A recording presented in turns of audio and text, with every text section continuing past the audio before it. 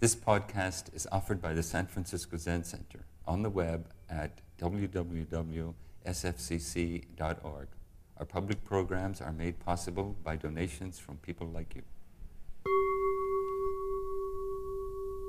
Good morning. I'm so grateful to be here this morning. You can't imagine. It's been almost 2 years since being in this room. I can close my eyes and be in this room fresh and strong wherever I am, but I can't be with you. So this room is a beautiful breathing room in every way, but it is extremely alive this morning. Thank you for inviting me to come home to Green Gulch and speak to you this morning. I'm extremely grateful. And I've got a lot of stuff in front of me, as you can see or not see, but all the better to turn the wheel.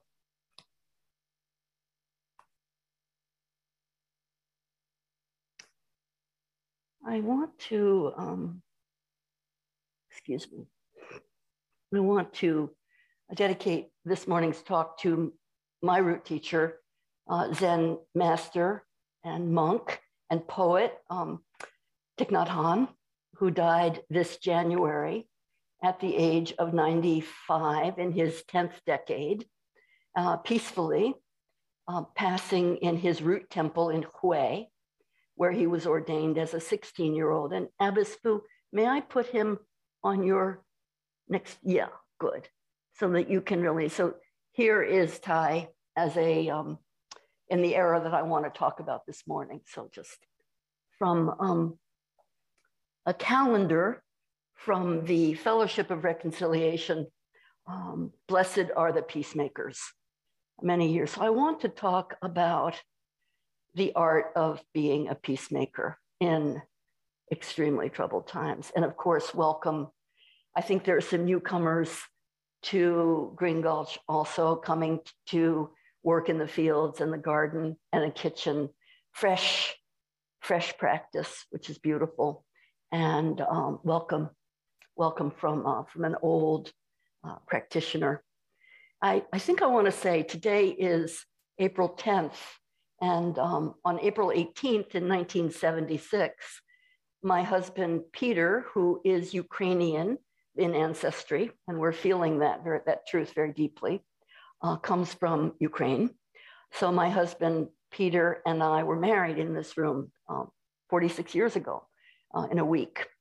And I want to just acknowledge what an extraordinary event that was for us and our families to gather together. It was so long ago that when Zen Tatsu Richard Baker offered us our wedding vows, the jisha was Tenshin Roshi.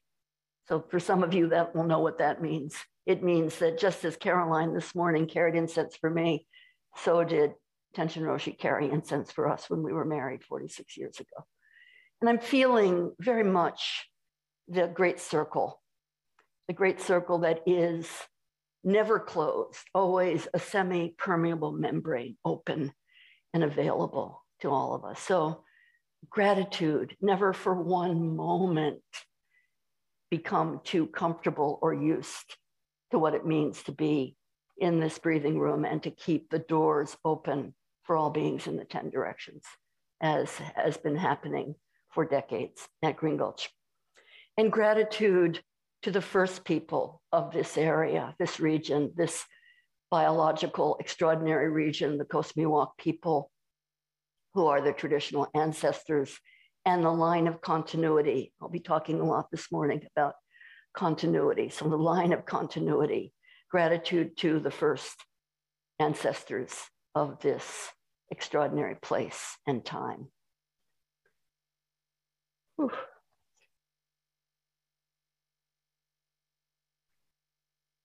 When I arrived this morning and stopped in the parking lot, I remembered the last time I was with you, which was on the occasion of the vernal equinox, when we gathered around the great cypress at the gate and offered incense and chanting and prayers for this being at the threshold. And we are in threshold times now. So for the friends who are in the worldwide and larger community, at the gateway leading into Green Gulch, at the threshold of the parking lot and the temple, is an extraordinary, is, not was, is an extraordinary cypress being from the bottom of time, more than 100 years old, at least more than 100 years old, planted, who knows, who can say, a seed in the ground, and this extraordinary tree rising up out of the ground like a flame,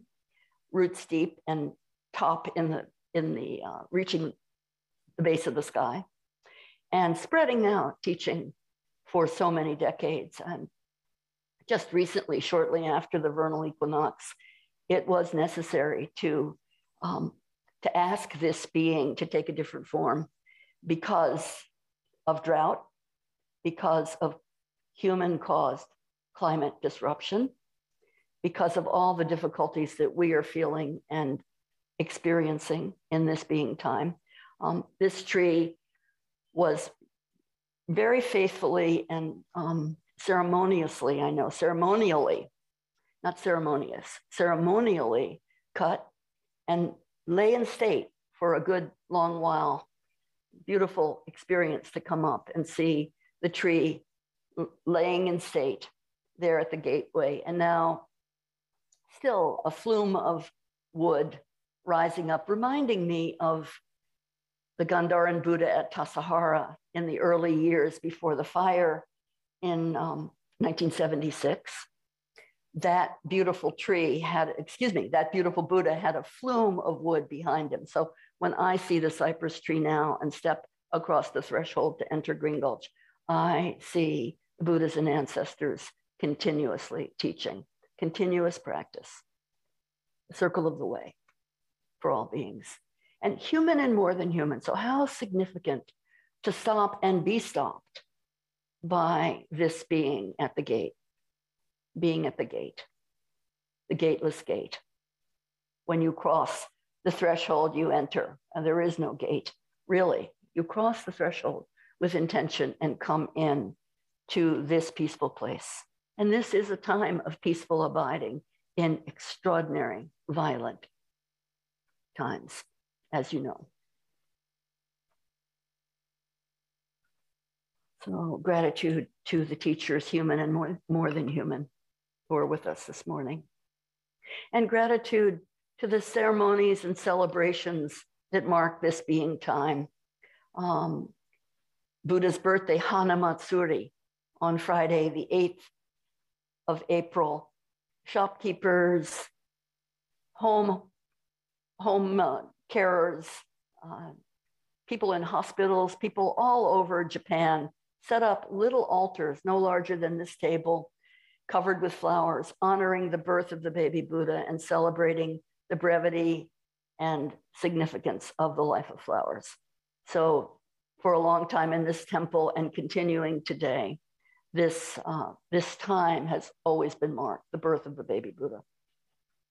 So I love that the baby Buddha is behind me on the Jizo altar, facing Manjushri and all of you, to remind us, be refreshed, be a child, put your finger in the air and say, I will work consistently and fully for the welfare and benefit of all beings. This is the gesture of the baby Buddha behind me and the vow that we make. And in this time, are we not living by vow and in vow in every way?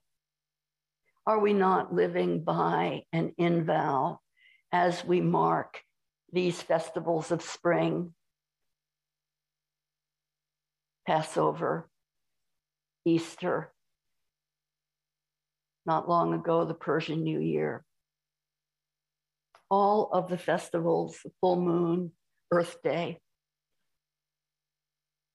as we take our place and vow to be renewed secretly, holding one finger in the air, saying, may I, with all beings, work for the awareness and awakening of all life on earth and for the benefit of all life on earth. So this is a time of great refreshment and freshness. We're as tender as the flowers. remembering, as Dogen Zenji taught, that flowers fall with our attachment and weeds grow with our neglect. So as much as we love them, they fall, and so do we. And as much as we rue the weedy world, we are entangled in its wealth. So I want to be clear, first of all, that today's talk is not nostalgic.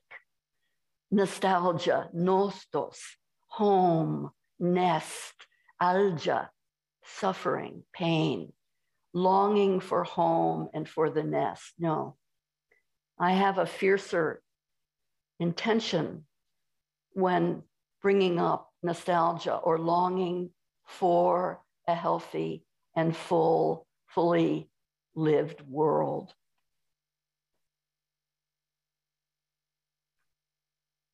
Nostalgia, from the author, Minnesotan author, wonderful author, Patricia Hempel. She reminds us that to be nostalgic is really a kind of loyalty, a kind of commitment to detail and the protein of accuracy. And in this nostalgia or longing for all beings to find home, to come home and to settle, to have the kind of spaciousness we have this morning in this breathing room. In that longing, we meet the call of the world. And, you know, not long ago, a philosopher, ecological philosopher from, I believe from Australia, Glenn Albrecht, philosopher, a professor of sustainability, coined the word solastalgia, which means the pain of seeing your place of heart's ease and tranquility be dismembered and taken apart. So we live in a solastalgic, nostalgic willingness to examine the protein of accuracy, the detail of our lives, détailler, to stitch together, to cut into pieces and stitch together, détailler, to look at the details of our life, to take them apart and see what we're made of. Oh, the voice of the great pine, a clap in the light. And you know, in this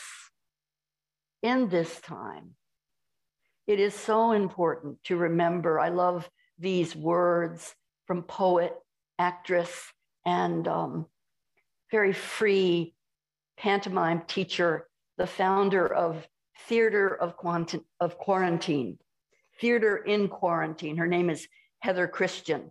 I've been following her extraordinary work. If you're called, do check Theater in Quarantine and the work, brand new emergent work of Heather Christian. She reminds us, let yourself get unused to how it was. The night will wipe your memory if you let it.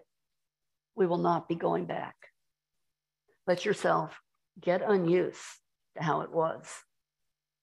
The night will wipe your memory if you let it. We are not going back. We're going forward into these times. And these are grave and terrifying times. I need not tell you.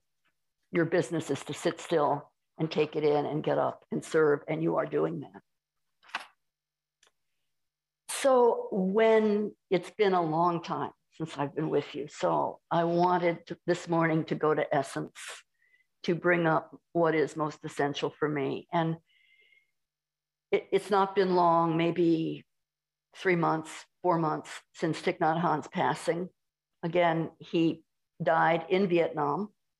And as I mentioned in the very beginning, in his home temple, where he was ordained at 16, at the age of 16. He was ordained as a monk and practiced as a monk fully for 80 years until dying at 96, in his 96th year. Didn't quite make it to his birthday. And in that temple, there have been ceremonies that have extended all the way through the 49 days of Thai's passing. In particular, when I consider this teacher who was so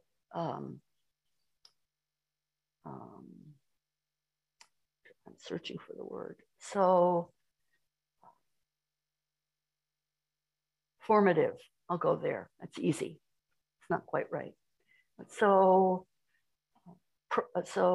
protein in my life when I first met him here at Green Gulch Temple, Green Gulch Farm in 1981. He came to offer a talk. I met him outside and walked with him, let him know that he had a deep influence on our life. Some of you know, my father was working as a publisher during the Vietnam War, and when he read Thich Nhat Hanh's book, Lotus in a Sea of Fire, he left his job and became a full-time draft counselor, maintaining a vigil every week until the war in Vietnam ended, often by himself in the town square.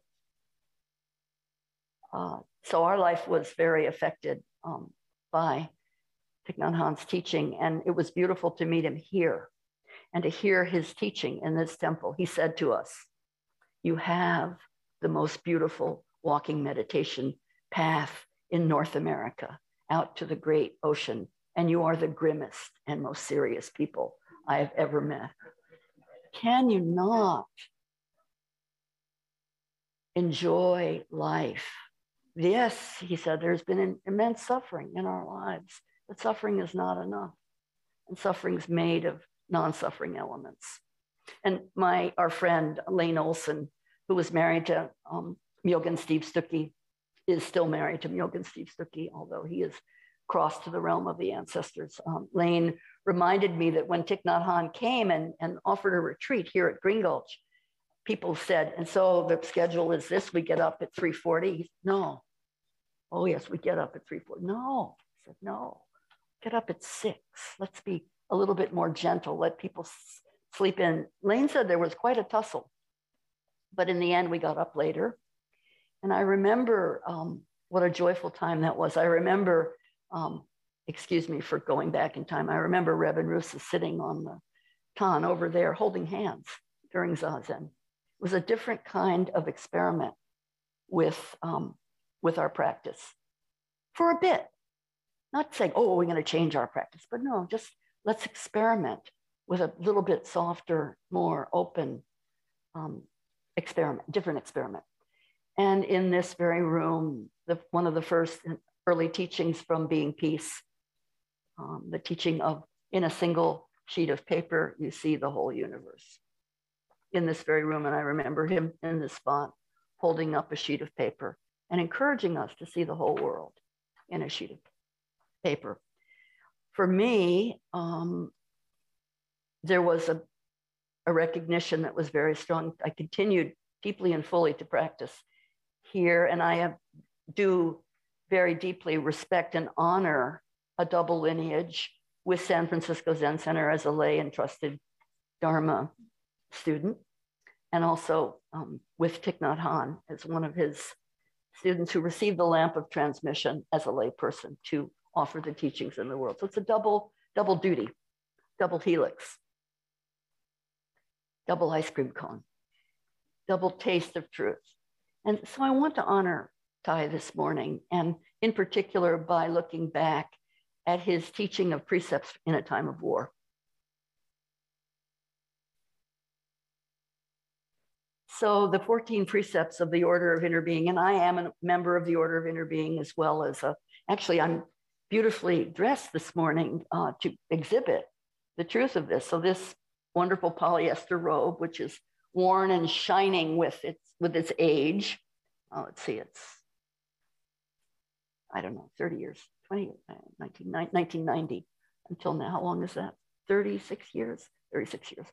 So, and then my Raksu from this temple, lay entrusted Raksu from 2006. So coming together and looking at how do we practice in a way that is deeply settled, settling the self on the self, as Katagiri Roshi said, let the flower of your life force bloom, and also engage with the world. So I go back to my vow when I received the precepts of the Order of Interbeing. And Thich Nhat Hanh and the Order of Interbeing community asked me, won't you join us and help us do our work of peacemaking in the world? And I said, yes, but I don't want to do that in France. I have to go home. I want to be with my home community. And so that ceremony happened in Mount Madonna Center in Central California, right during or in the run up to the Iraq War. So in a time of war, I received the 14 precepts of the Order of Interbeing. And it was beautiful to have some in this room be present with me there as that transmission happened. So nostalgia, not only. Let me go down.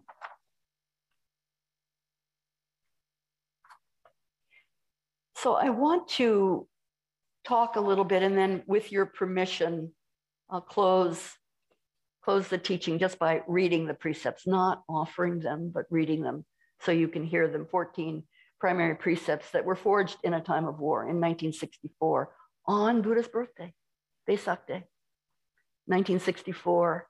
As Thich Nhat Hanh said, the turning point of the war in Vietnam. And as a peacemaker, he is also not only very definite, I'm not going to say not only, very definitely a Buddhist monk, a poet, a writer of the highest order, a troublemaker, good troublemaker, and also a person dedicated to making peace. So he is the founder of Van Han University for studying the extensive range of Buddhism, and also the founder of the Youth for Social Service, which was an organization set up during the war in Vietnam to rebuild bombed out cities. And every week, members of the Youth of Social Service would come together to recite precepts and to have a day of mindfulness, or at least half a day of mindfulness, sitting in the height of war. So 1964, Thai describes as a turning point in the war, in that the violence was accelerating. Things were getting very tough. One village was bombed 3 times, and 3 times Youth for Social Service came in and rebuilt the village. I'm not speaking metaphorically. Of course, you're making the connections as I speak. Of course, you're making the connections, what it takes to rebuild a village. And then they would practice these precepts. And at the 4th bombing, they wondered if they had the wherewithal to rebuild, and they did 4 times. The head of the Youth for Social Service, a beautiful student of Thich Nhat Hanh's, dedicated young student in his early 20s, was on his way to work when a United States Army convoy moving too fast mowed him down in the streets. Was it deliberate? We don't know. But what was deliberate was the refusal of the American-based hospital in Saigon to treat this young man. So in this kind of suffering, what will you come up with? How will you meet the challenge? And in his case, he sat down with pen. I like to hold up my clippers because he cut through to the base, but pen and paper, and wrote these 14 precepts. And they're beautiful precepts. Tiep Hien is the order. Tiep Hien, we say in English, interbeing, but that's a word that was crafted, that was ritually taken apart and like détaillé, sewn together different parts to create a new word, interbeing. Tiep Hien order, the foundation of the order. 6 people received these precepts in 1964 on Buddha's birthday. They were between 22 and 31 years old, and they made a commitment to experiment with these precepts for a decade before they would be offered any wider. So these 6 people were a living laboratory, and they practiced. They also made the commitment to recite the precepts even in the thick of war once a week, to see how they might be adapted and might come forth. Tiep, to be in touch with the reality of heart and mind, and then to discover true mind, to go down to the source of true mind that is both cyclical Like sun and moon rising, poet Jane Hirschfield reminds us of this. Two roots. Original mind, true mind, is both cyclical, repetitive, sunrise, moonrise, sunrise, moonrise, and then absolutely fresh, coming up from the ground like fresh water. That kind of mind. Be in touch with that kind of mind. Tip. And also to continue. So to be in touch with and to continue, tying two strings together in order to make a longer line. Extend and perpetuate, says Thich Nhat Hanh, the career of awakening. Extend, perpetuate, stitch together the broken out pieces and continue under all circumstances the career of awakening. Try not to be caught up by the world, yet bring understanding and compassion to life. Transform yourself. Bring joy to others. Feel it in yourself. Live in vow. Live in vow was how Katagiri Roshi described living by vow. Live in vow. In fact, his home temple in Katagiri Roshi, for those of you who are new and fresh, is a primary teacher here at Zen Center, although he died in 1990 on the first day of March at 63 years old, young like Suzuki Roshi, of cancer like Suzuki Roshi. He helped Suzuki Roshi establish San Francisco Zen Center, primary teacher. And his call to us was to live in vow.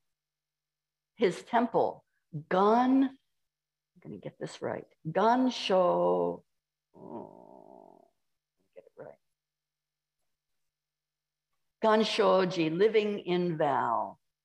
Cultivating the clouds, living in vow. His death poem, he knew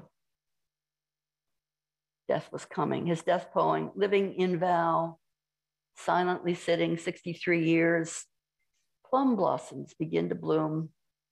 The jeweled mirror reflects truth as it is.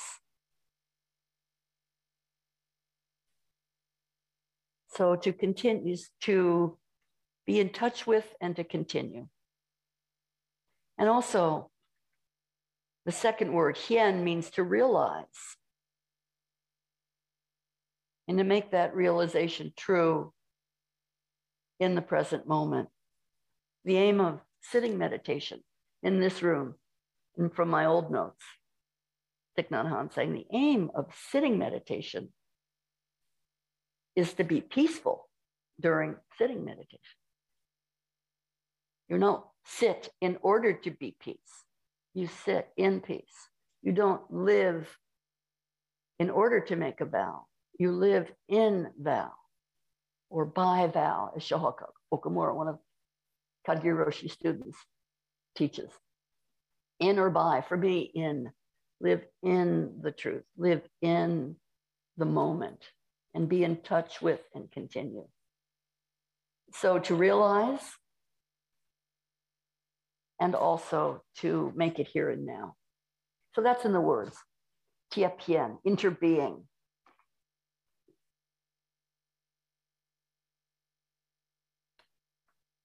Be in touch with, continue, realize in this very moment, in the here and now. And so these are precepts dedicated to this work. And I'm grateful for them. I've really been grateful for them in this time of transition and sacred transition. But, you know, we live in a time now, we've been separated from everything we know. We've been threshed and thrashed to pieces at the gate and sifted. Discernment is the process of sifting, winnowing off the chaff and letting the kernels of truth fall down through. So we've been separated, thrashed, sifted, and how are we going to integrate what our work is? They're training here for the long haul. How are we going to integrate? Precepts can help. As you know, this is a precept world, precept deep place. So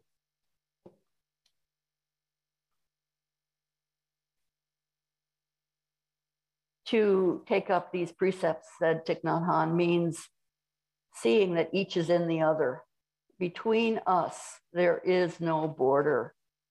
In Buddhism, we have a term that means interpenetration, but interpenetration presupposes there's a border between us. There's South Vietnam and North Vietnam. There's Ukraine and Russia. There's peace and non-peace. There's Buddhism and non-Buddhism. There's a border between us. So interpenetration presumes there's a border between us, but we can create a door. Interbeing, Tiep Hien, means the door is already there and it's always there. We enter our gateless gate, step through, come to life. So I love these precepts, as you can guess. There are 14 of them. The first 7 have to do intimately with the mind. Recognizing, first precept recognizes knowledge itself can be a problem if you hold on to it too tightly. Don't think that what you presently possess is irrefutable and unchangeable. You've got to be looser. Beautiful to begin a precept study with this awareness. And then truth is the second precept, truth is found in life. You're going to hear them in a moment. I'm looking at my watch and thinking, holy mackerel, shut up and hurry. So truth is found in life. Third precept reminds us to respect freedom of thought. I love this precept. Respect freedom of thought. As much as you love your children, don't force them to practice the way you practice. It will not work. I can testify to that. I'm living proof. One reason my hair is so white, from knowing that you can't force a child to be anything other than a truth teller and an avatar of the next world. Fourth, the willingness to see suffering. Fifth, commitment to not accumulate wealth. Sixth, to be aware when anger arises. And seventh, 7 is the hinge precept between body, speech, and mind. Mind, speech, and body in the case of these precepts. The hinge precept is be aware of what you're doing. Be mindful. So when we overly accumulate, we're greedy. When we're angry, we can burn ourselves up. And when we lose ourselves in dispersion, the door doesn't open. There is no hinge. So the 7th precept is mindfulness. And then the 8th precept and the 9th, kind speech, the 9th, true speech. And then last of all, the precepts of the body. With your whole body, do not allow your community to be lost in the quest for profit. Speak out against injustice. With your whole body, do not live with a vocation harmful to animals and nature. It doesn't work, as you know. You wouldn't be here if you didn't know that. And at the 12th precept, do not kill. Do not let others kill. 12th precept, not the first. Be first, clear your mind, know your mind, shape your mind. Ancient teaching from the Theravada tradition. Know your mind, shape your mind, free your mind. Know your mind, shape your mind, free your mind. 12th, do not kill. Do not let others kill. 13th, possess nothing that should belong to others.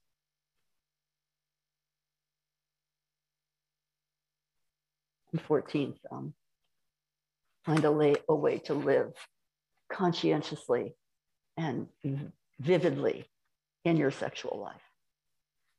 You'll hear them in a moment. So this is a big feast, but you're hungry, I can tell, right? I can feel the hunger. You can feel the hunger. Hunger for memory, hunger for freedom from the cruelty we're experiencing right now. The inhuman or maybe all too human cruelty.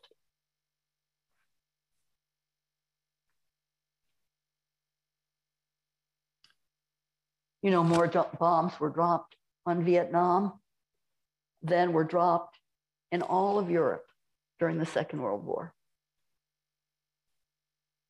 Agent Orange continues to release its code.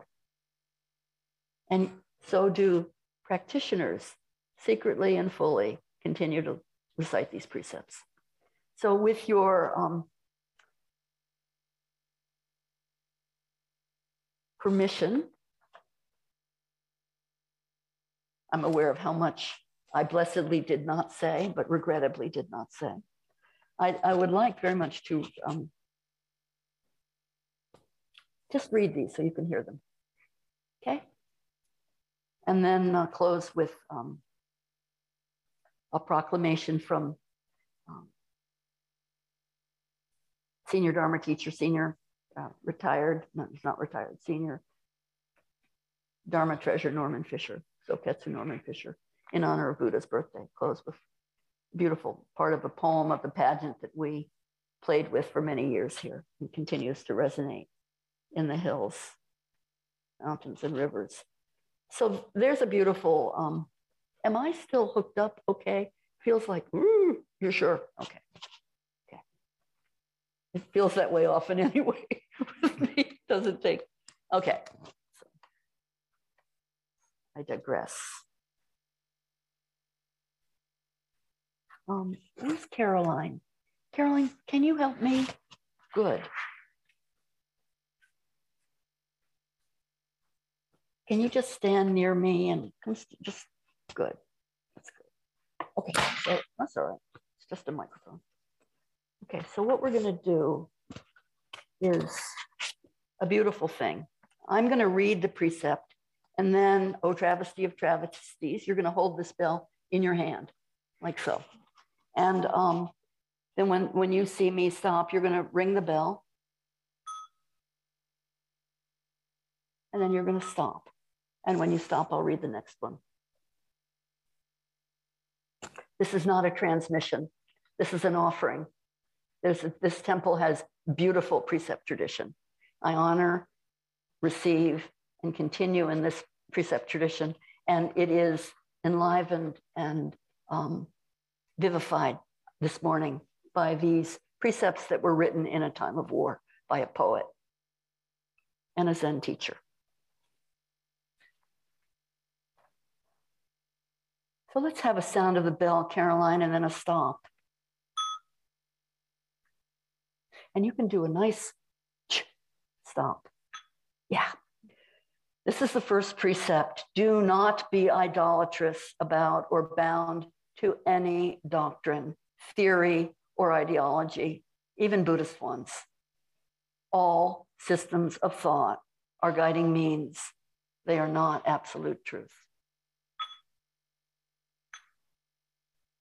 Now, next time, take a breath, Caroline, before you ring the bell. Let's take that breath now. The second precept.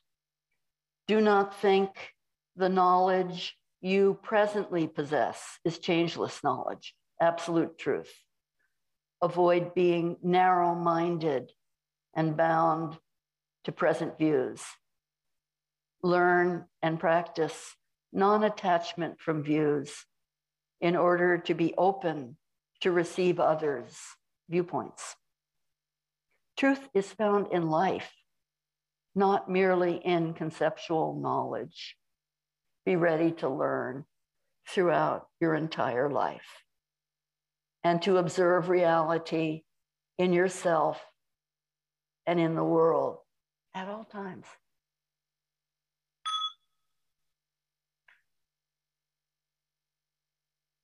The third precept.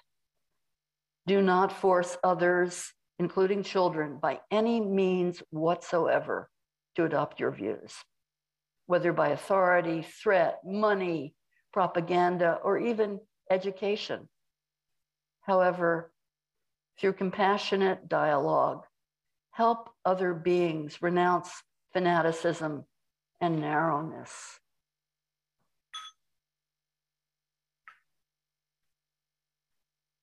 The fourth precept: do not avoid contact with suffering or close your eyes before suffering. Do not lose awareness of the existence of suffering in the life of the world. Find ways to be with those who are suffering by all means, including personal contact, visits, images, sound. By any of these means, awaken yourself and others to the realization of suffering in the world.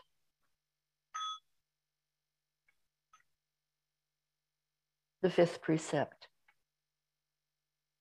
do not accumulate wealth while do not accumulate wealth while millions are hungry. Do not take as the aim of your life fame, profit, wealth, or sensual pleasure. Live simply. Share time, energy, and material resources with those who are in need.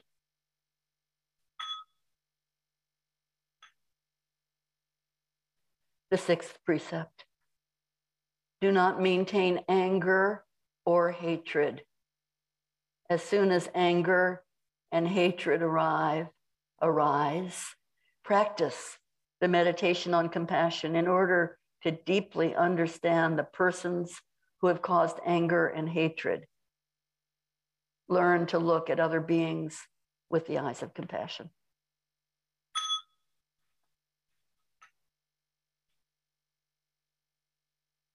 The seventh precept, the hinge precept, the joining precept: do not lose yourself in dispersion and in your surroundings. Learn to practice breathing in order to regain composure of body and mind, to practice mindfulness, to develop concentration and understanding. Do not lose yourself in dispersion.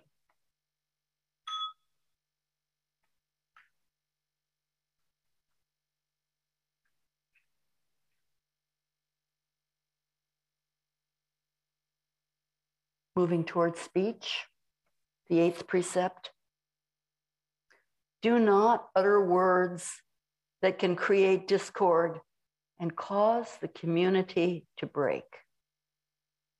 Make every effort to reconcile and resolve conflict, however small.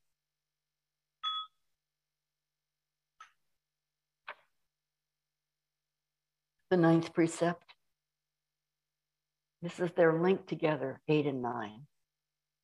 Do not say untruthful things for the sake of personal interest or to impress people. Do not utter words that cause division and hatred.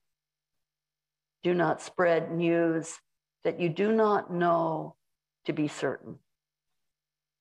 Do not criticize or condemn things that you are not sure of. Always speak truthfully and constructively.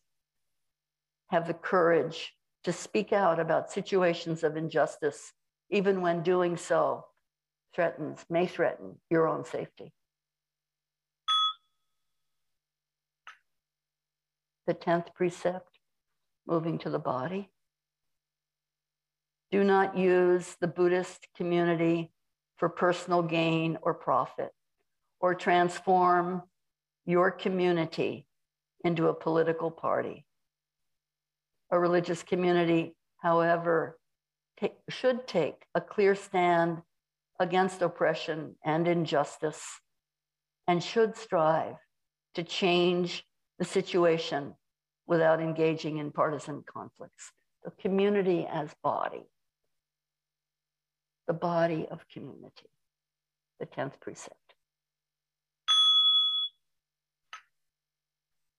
The 11th precept: do not live with a vocation that is harmful to humans and nature.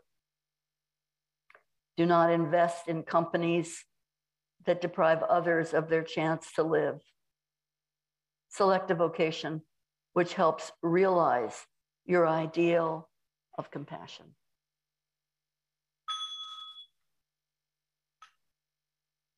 The 12th precept. Do not kill. Do not let others kill. Find whatever means possible to protect life and to prevent war. Just repeat it one more time. Do not kill. Do not let others kill. Find whatever means possible to protect life and to prevent war.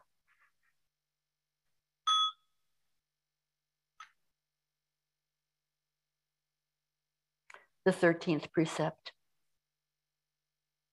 Possess nothing that should belong to others. Respect the property of others, but prevent others from enriching themselves from human suffering or the suffering of other beings.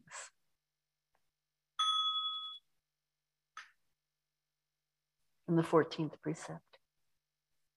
Do not mistreat your body. Learn to handle it with respect. Do not look on your body as only an instrument. Preserve vital energy, sexual, breath, spirit, for the realization of the way. Sexual expression should not happen without love and commitment in sexual relationships. Be aware of future suffering that may be caused. To preserve the happiness of others, respect the rights and commitments of others. Be fully aware.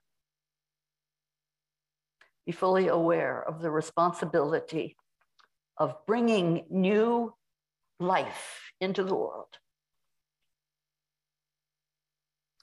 Meditate on the world into which you are bringing new beings.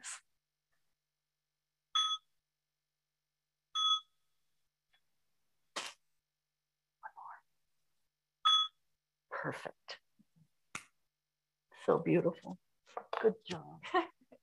and so the hand, I mean, Thich Nhat Hanh said a cushion is so nice, but if you're in, if you're in a village in Vietnam, you may not have a cushion. You can hide the bell in your coat, in your pocket close to your heart, and bring it out. There may not be a cushion for what's needed. And so to hold it right on the very edge of the hand, and just as you did. Thank you. Yeah.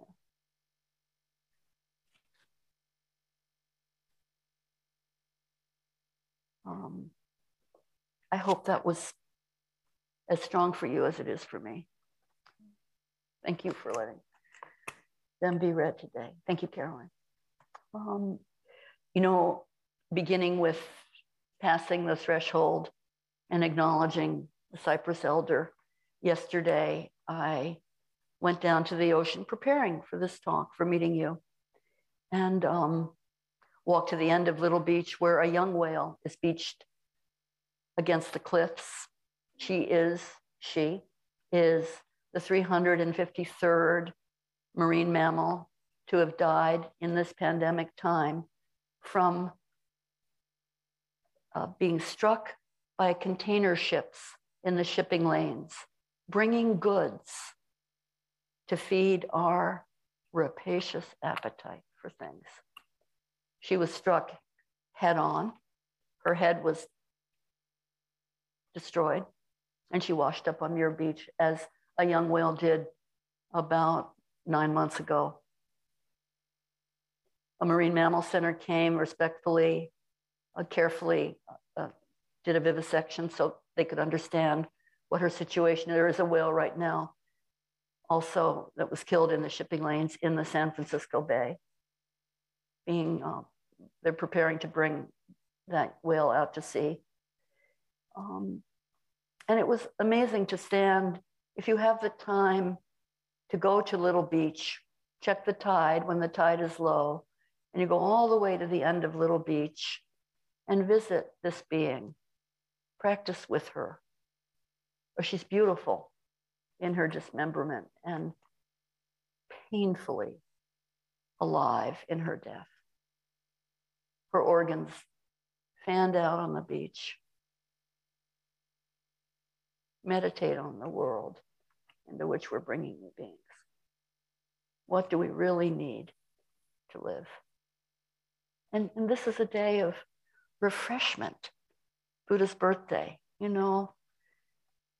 With Katagiri Roshi reminding us, years ago, I remember being with him in Minnesota Zen Meditation Center at Hokyoji, their temple out in the wilds of the edge of the borderlands near the Mississippi River. And there was a vase of flowers that was expiring on the altar. And I went to change it. Oh, it's my work. Get my clippers, fresh flowers, make beauty. These flowers, he said, are not a decoration. He also said, you can veer and break your promise now and then, but if you live in vow, you can never break your vow. So I vow to offer flowers to the altar and let them go their full life cycle. Change the water.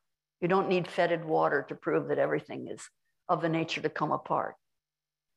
We know the 3 marks. But change the water and let them have their full story. Let them fall apart right in front of you. Treat the young whale on the beach as a flower bouquet, as the resident from the community laid a bouquet of flowers at her head yesterday. Don't turn away from suffering, and yet it's not enough. It's made up of non-suffering elements. So I'm not here to further a grim community that is not what I see when I look out, but a community of joyful, committed, fierce intention. So let's close by listening to some of the lines from senior Dharma teacher Norman Fisher, abbot of Everyday Zen, who adapted this story of the life of the baby Buddha from Ashvaghosha, created a beautiful poem.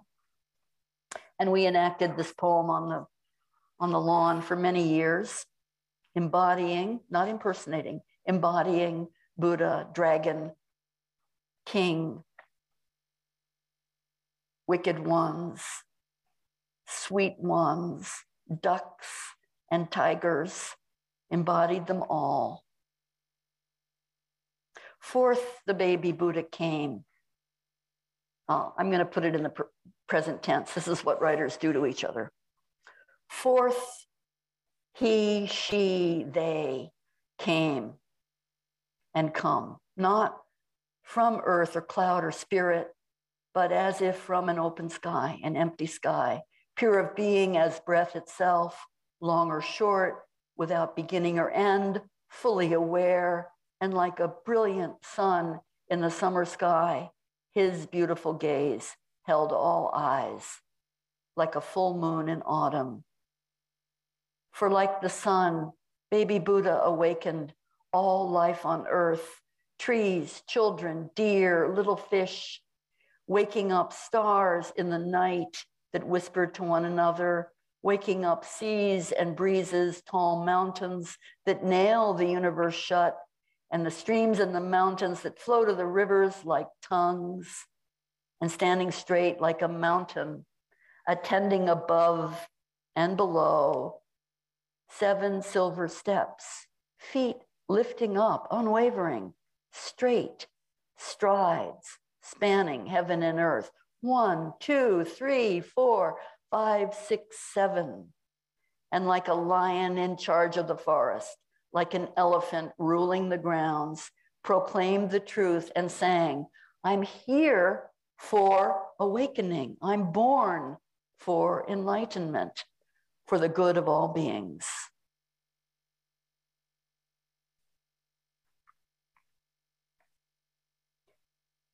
And I'm going to jump a bit. Dragons of the earth and air flew and blew the air for baby Buddha, and the dragons of the seas tipped purple waves with points of silver. Dragons of the houses flapped the houses like nightgowns, bed sheets, or banners, and animals stopped eating one another to take a look. And people stopped killing one another to take a look. And noxious creatures and ghosts stopped haunting one another to take a look. And they all looked and wept with unconsidered joy. For he will give up his kingdom to be a light, to remove darkness from all beings. And she will be a boat to carry the beings up from the oceans of suffering overspread with the foam of disease and the waves of old age and the flood of death. And the world will drink of the stream of their law to slake the ageless thirst born of affliction.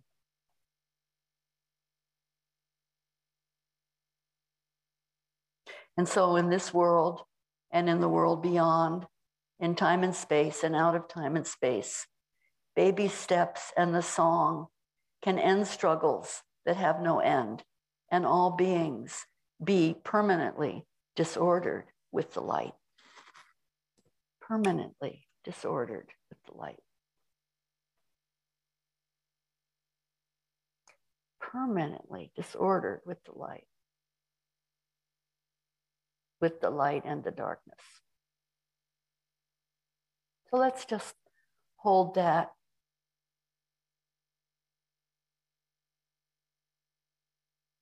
Offering and the offering of 14 precepts forged in a time of war for the duration of 3 deep breaths. And then we'll chant and this talk will finish. Thank you very much for your practice. 3 deep breaths. 3 deep breaths.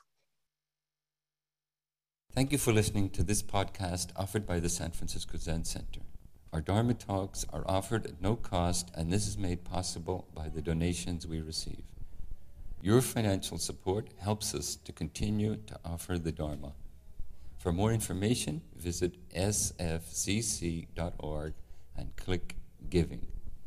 May we fully enjoy the Dharma.